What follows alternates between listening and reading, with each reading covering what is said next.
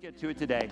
2 Chronicles chapter 10, verse 1 through 14. And Rehoboam went to Shechem, for all of Israel had gone to Shechem to make him king. So it happened when Jeroboam, the son of Nebat, heard it, he was in Egypt, where he had fled from the presence of the king Solomon, that Jeroboam returned from Egypt. Then they sent from him and called him.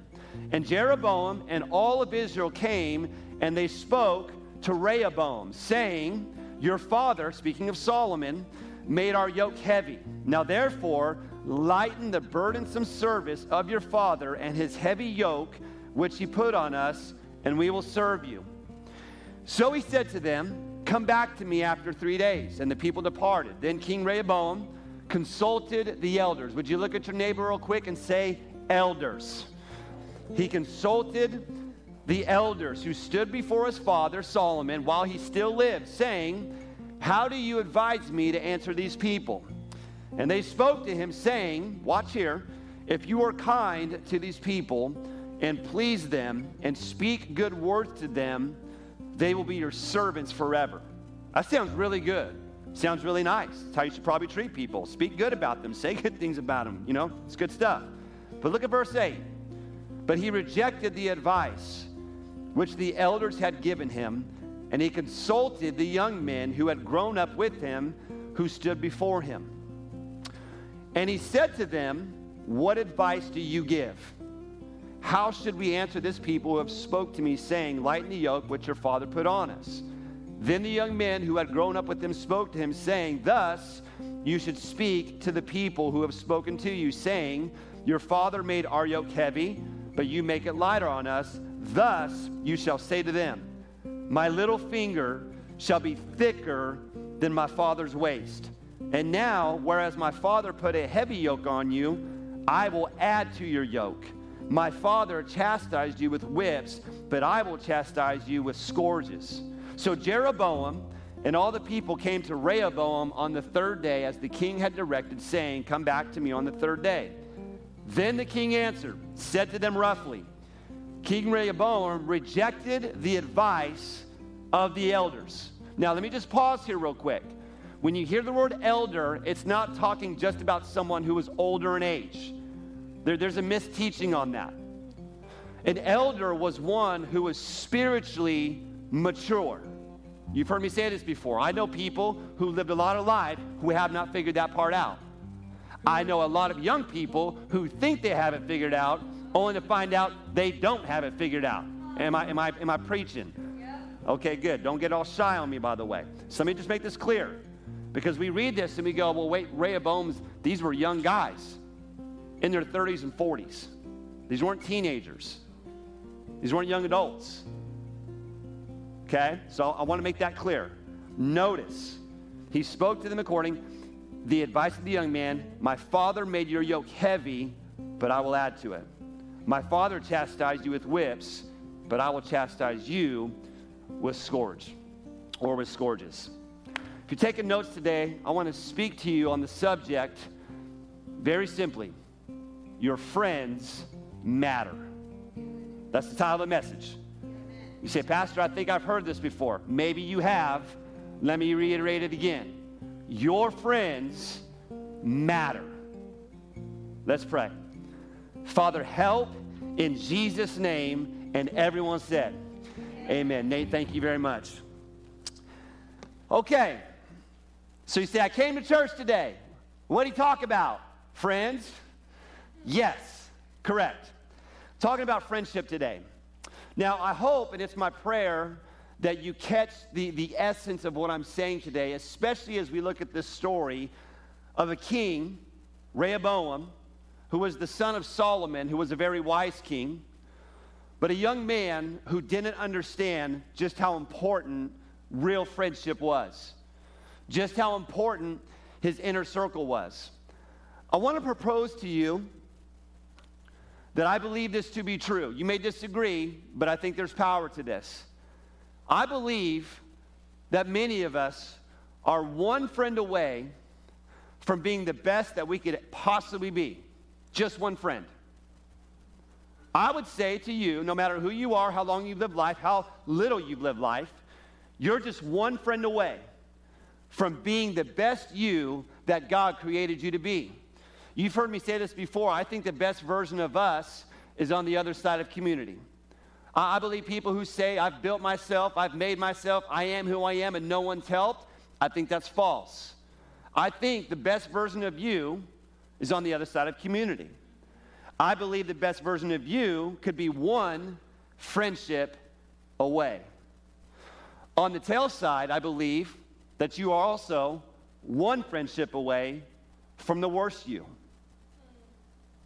You may not agree with that. You may be contemplating that. But I'm going to show you today through Scripture on why I believe this to be true. Not opinion, not this is what Pastor Rich thinks, or this is what Pastor Rich has observed. The Bible. The Bible, that's the book for me. There you go. Okay, good. Some of you are like, you were raised in church. Okay. Proverbs 27:17. As iron sharpens iron, so a man sharpens the countenance of his friend.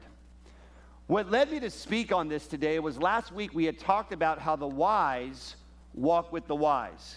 We talked about last week on how if we want to be wiser, we need to place people in our lives that have wisdom, that have lived life, that have experienced things. And we talked about how we just don't take them out to lunch and say, I've got a list of 10 questions that I want to ask you so I could be more wiser. We talked about last week that if you want to be a wise person, as the Bible talks about, you've got to walk with the wise. That word walk literally means that you come alongside of them, that you do life together, that you eat meals together, you share experience together, you pray together, you go to church together. It's not just this idea of like, man, if I want to be great, I've got to pull someone apart, get those questions answered, and just walk away. No. It's that you live a life around the wise. Yeah. And last week I kind of watched in the room. You guys know I do that, right? The same way you watch us up here, I kind of watch you too. And I kind of noticed that when I was talking about this idea of living life with people and walking with the wise and living in community, that was a challenge for some of us. And I know it's furthermore of a challenge because in a way that's not really fully complete, it's easy to see how technology can make the illusion that we have great friends and that we have great community. Yet at the same time, we have never been more shallow in our relationships with one another. Because when we can hide behind this and tell everybody that I'm having a good day, they don't get to see all the other stuff that goes on behind that. So what can happen is we can look at a person's life and go, man, life must be really good for them. They seem really happy. Well, you're only getting the filter. You're only getting the, wrong lighting. That's all you're getting. You listen, have you ever looked at somebody else's life and go, there's no way it could be that good? You ever done that? Be honest, you're in church. Come on, it's like, you're like, I know these people. They can't be that happy. But yet when you look at their timeline, it's just like all you see is that. You don't see the argument between the spouse. Hold on, let's take a picture real quick. Click, upload. Yeah. You don't see it, do you? You don't see, I mean, maybe you see this one, but you don't most of the time see the kid in the corner who's throwing a fit for no reason other than someone took their toy and they've decided to ruin the whole day. You don't see a parent going, gotta get this right here. Now, I will say this. You ever seen that video where it shows a baby crying and the person throws a thing of cheese on their face? Has anybody else seen that video? I was appalled at that. I'm like, you throw cheese on my kid's face, I'm throwing more than cheese at you. You know what I mean? But it's like we don't capture the moments where there's this and put it out for everyone to see. I want you to hear me real quick. If you don't have people in your life that see the ugly in you,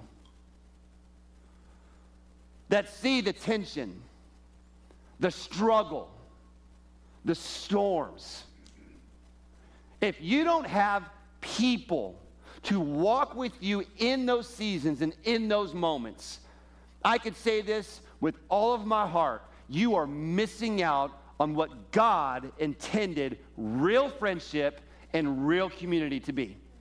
You're missing out. And the thing is, if you don't have that, there's certain things that God can't show you until you do. We live in isolation, but we make it look completely different. I feel last week as I talked about this, and then as we read through the scriptures, I saw something that was even more dangerous. I saw a man who did live in community, but he had the wrong ones. And it cost him. Because here's what I know. If you've been coming here long enough, you know Canyon Hills exists to inspire and to equip people to become fully devoted followers of Jesus Christ. Taylor, could you finish for me? I'm just joking. Intimacy with God, community with other believers, influence in our world. Did you know that's the mission of our church? Did you know the mission of our church is not to put on a Sunday service? Although it takes a lot. But did you know that's not our mission? Do you know, this is family talk right here. If you're visiting with us, we're one big family. Yeah. The good, the bad, and the ugly. If our mission was to say our goal is to put on the best Sunday morning service, we have missed the mission of God. It's not the mission. The mission of our church is to have intimacy with God. How does that come? Through a church service, through the reading of our word, through prayer, through worship, all that. Community with other believers sounds really cute, huh? Until you start getting in community with other believers. And you realize that's not as cute as I thought it was. But it's real. Yeah. And that's depth to your life. Influence in our world, no way we could influence the world by ourselves. So it goes back to what? Community with other believers and intimacy with God. Rehoboam had some wisdom here that I think he got from his dad, Solomon, the wisest to ever live. Don't be alone. But Rehoboam listened to the wrong people. And one of the things that I think of quite often is, who are the voices in your life that are helping you make the big decisions that you're making? Who are they? Are they just great people? I love great people. But the bigger question is are they godly people? Does it mean that you can't learn something from someone who's not godly? Of course not. There's some wise people here.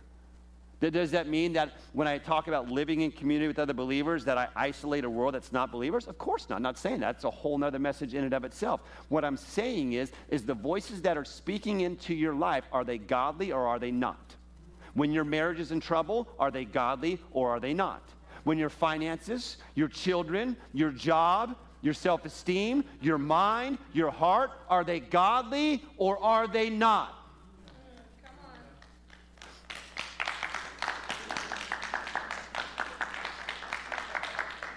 We're going to try that again. For the rest of you in the room, when a group of people do this, you just follow along. I'll go for a good Baptist nod if you've got that too, okay? I love you guys. Listen, are they godly or are they not? Because again, you are one friendship away from the best you or the worst you. So Rehoboam, right? Here's the guy. Here's the king. Look at his life, okay? So the scripture is, he decides, I'm going to make matters worse. And he does. So how's the rest of the story go? So glad you asked. He gets married. Starts having kids. Life's about to pick up real quick. He starts to fortify the cities when you read the story. He starts to get everything strong. He starts to do the things that his dad taught him to do. But in the process of it all, guess what he does? He forsakes the law of the Lord. He starts to walk away from God being his influence, which means he probably started walking away from those that were godly to be his influence. Because I'll say it again, you were one relationship away from the best you or the worst you. So Rehoboam walks away. All of a sudden, Egypt attacks Judah. It's back on again.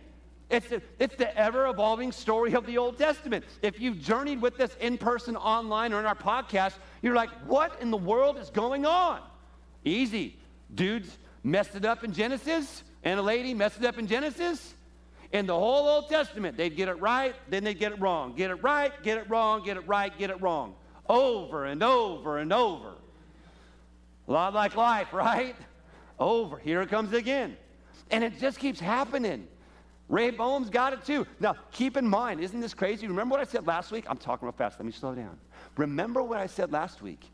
When Solomon was anointed and appointed king, what did God say? For your reign, Israel will live in peace. You remember that? One king later, Solomon's gone. It's back again. Man. So, great news in the story. Here it is again, cycle all over again. Rehoboam humbles himself. You can go read it. Or you probably read it this week if you're reading with us. That's another promo right there, by the way. Read with us. Start getting shirts. Read with me. Rehoboam humbles himself. And what does God do? In his mercy and in his grace. Again. This is how good God is. God's a mean God. God of the Old Testament. Mean God. Read your Bible. No, he's not. Time and time and time again, God, long-suffering towards us, spares his life. Rehoboam's life is spared. And at the age of 41, he becomes king. And he reigns for 17 years. But here's the sad part. In all of those years as king, he was at war. Why?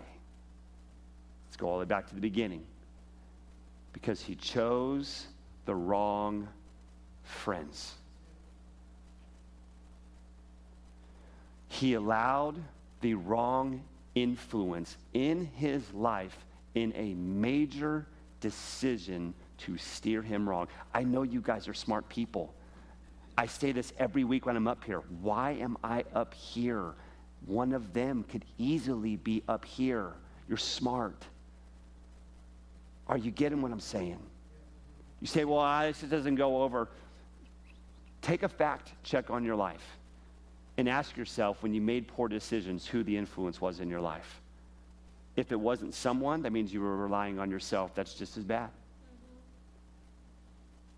Go ahead. Just go back in your mind real quick. Let's just take inventory here. I'm a very personal, let's just talk about, think about a major decision you made that went wrong. Who helped you in the process? And if no one else did, and you relied on yourself, can I just be straightforward, lovingly? How'd that work out for you? Okay, now everyone look at me. Smile, smile. Don't beat yourself up, right? What happens in these moments is we come face to face with something that we're learning from the Bible, and what it does is it causes us to look on the inside and say, you know what? That's what it was. And what I love about that is, I love this part so much. This is my favorite part. People would say, well, God must be done with me. Nope. God's never done with you. Oh, Pastor, but you don't know what I've done. You don't know what I've said. You don't know what I've thought. I don't have to know. God knows. Right? And if God knows, then God knows how to get your attention again. That's what God does. So Rehoboam chooses the wrong friendship, and it cost him. So what do we do about that? So if I'm one friendship away from the best me or the worst me, and it comes to my friends, what is it that I need to know? Okay, you guys ready for me to lighten this up a little bit? All right, here we go. Ecclesiastes 4. 2 are better than 1. Oh, I love that. Because they have a good reward for their labor. For if they fall, one will lift up his companion. But woe to him who is alone when he falls, for he has no one to help him up. Again, if two lie down together, they will keep warm. But how can one be warm alone? Though one may be overpowered by another, two can withstand him, and a threefold cord is not easily or quickly broken. 3, funny, Father, Son, Holy Spirit. I was just throwing that in there, by the way, because the word 3 came up there. Your life is better together. Look at what T.S. Eliot said. He said, what is life if we have not life together? Man, I love that. Donald McCullough, he's a writer. He says, when we consider the blessing of God, Those gifts that add beauty and joy to our lives and enable us to navigate through life's ups and downs, friendship is near the very top. I'm telling you this, when you have a friend who could stick with you, who could be with you, who can laugh with you, who can cry with you, who can do all of those things, I'm telling you, life is good. Think about this. The very nature of God is relationships and friendships. Think about that. All the way from the beginning, the concept of the Trinity. We see God saying, let us make man in our image. God wasn't alone. God's about us. And the reality of that one statement tells us that God was never in isolation. So why do we get in isolation? Why do we not have friends? There's an us. Jesus in Matthew 26 in the garden, he's asking his friends to watch and to pray. We look at Paul in the New Testament. Incredible with friendships, writes often about them. 27 times he makes reference to friends or to friendship. This is the guy that wrote 2/3 of the New Testament. I think you get it. But here's what I've learned. Maybe you know this too. Friendship it doesn't come by accident. You guys remember Toys R Us? Anybody? I know they're shutting them down. Shame on them. Shame, shame, shame, shame, shame. Listen, you can't go to Friends R Us and pick a friend off the shelf. Nope. Some of you are like, that'd be cool, though. You can't. Man, relationship, friendship, it's not by accident. It's intentional.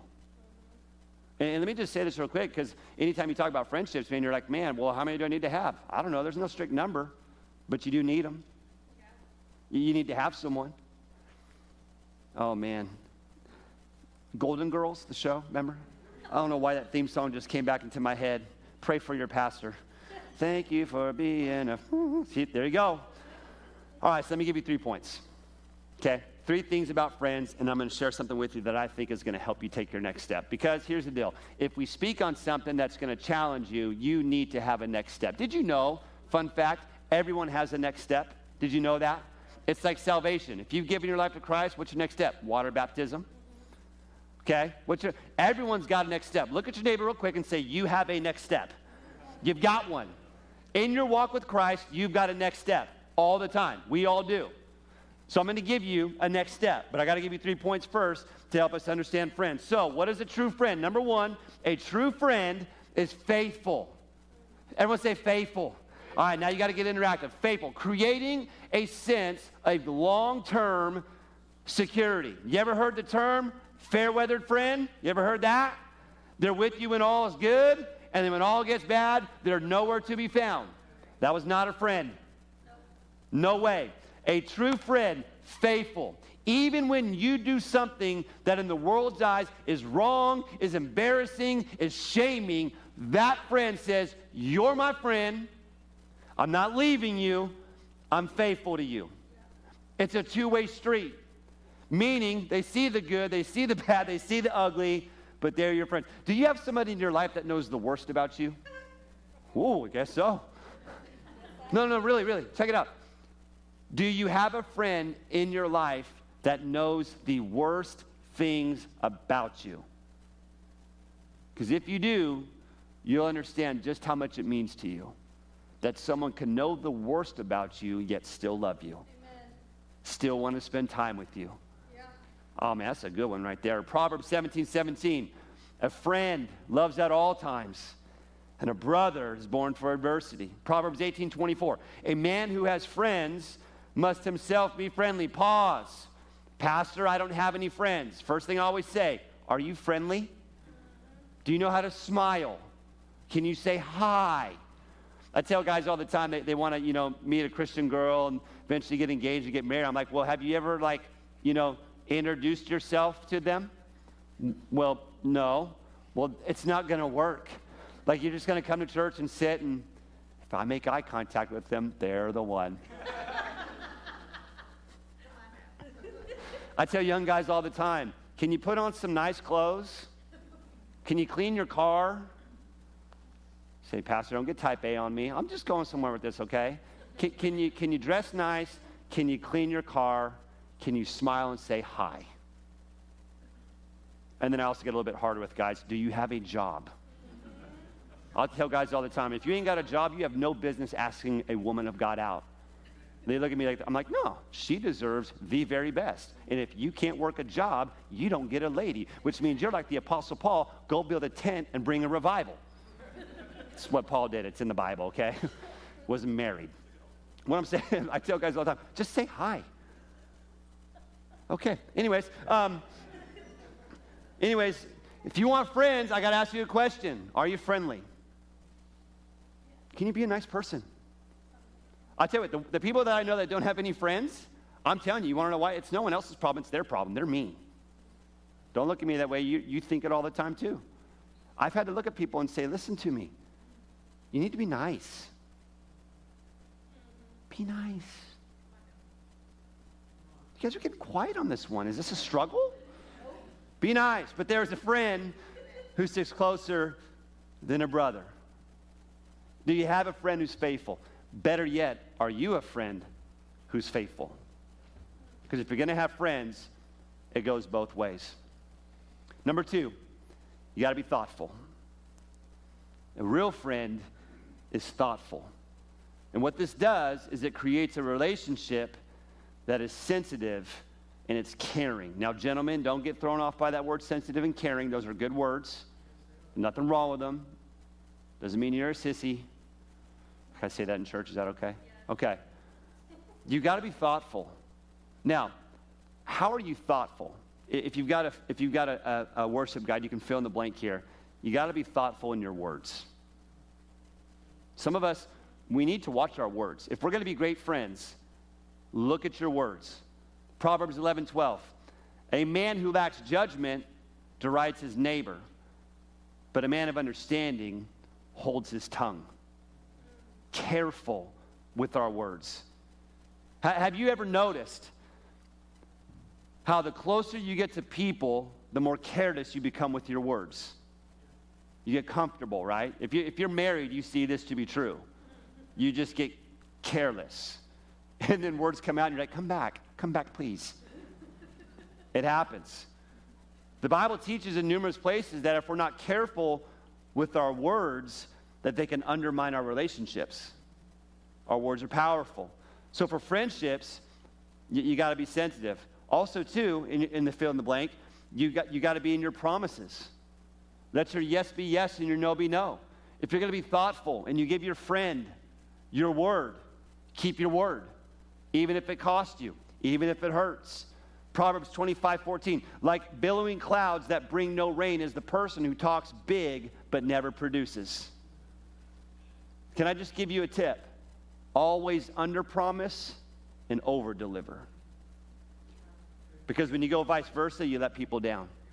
When you over-promise to gain the approval of someone or to get on their good side, when you over-promise and under-deliver, that causes problems.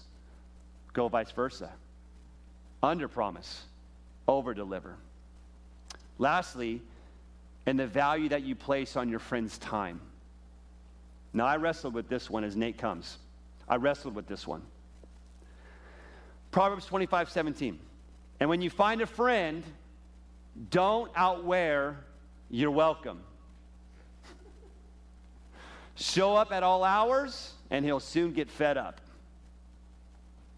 You ever had a friend stay just a little too long? Let me make sense of this real quick.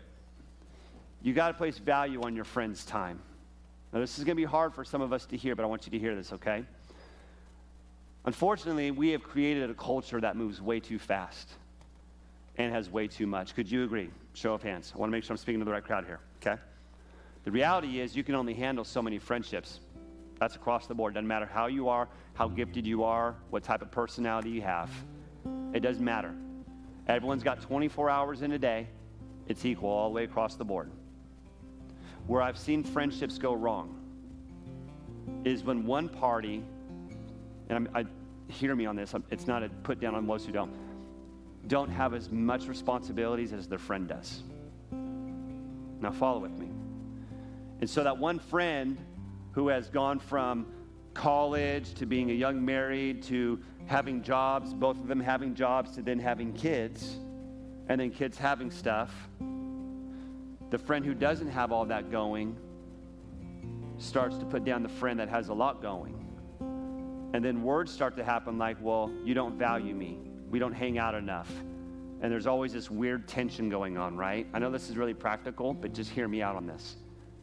And so what happens is we put people in a place where, well, they should be doing, we're friends, they should be at this, they should come to that, they should go to this. Listen, their life has changed. And you need to understand that. So what you need to do is, if this is a friend in your life that is a great friend, is as life changes and as seasons changes, you have to kind of walk that with them. So what you do is you start to take advantage of time in a very practical way. I'll give you an example. You know, Sunday's a great day to connect with people, right? You're already here, and mostly all of you are going out to lunch, or you're going to do lunch after church, right? What a great way to grab some friends and say, let's go grab some lunch. Because then what happens is Monday comes through Friday, and all of us are like, dear goodness, hold on, life's about to get crazy, right? Anybody else in that world, or is it just me? So what I've learned to do, and this is something that's helped me, is I've learned to say there are friends and people that I want to hang out with because they make me a better version of me. But we live in two different worlds during the week. So I've leaned into my schedule and said, this is a great way for me to connect with them. And so I do. I know it sounds real practical, but I think that could help some of us when we understand if we're going to value our friends' times, we have to understand when their life changes. And then when we can get together and have it out. Have a great time. Those moments will come. Don't walk away from great friendships that God has put in your life. Roll with it. Everyone say roll with it. All right, so you got to be thoughtful. Lastly, and I close with this, is you have to be honest. If you're going to have great friendships, you've got to be honest. And what this does is this creates an environment for mutual growth. Now, look at Proverbs 27:6. Faithful are the wounds of a friend.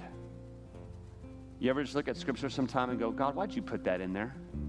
Anybody? You guys are getting quiet. I know I'm going, Faithful are the wounds of a friend, but the kisses of the enemy are deceitful.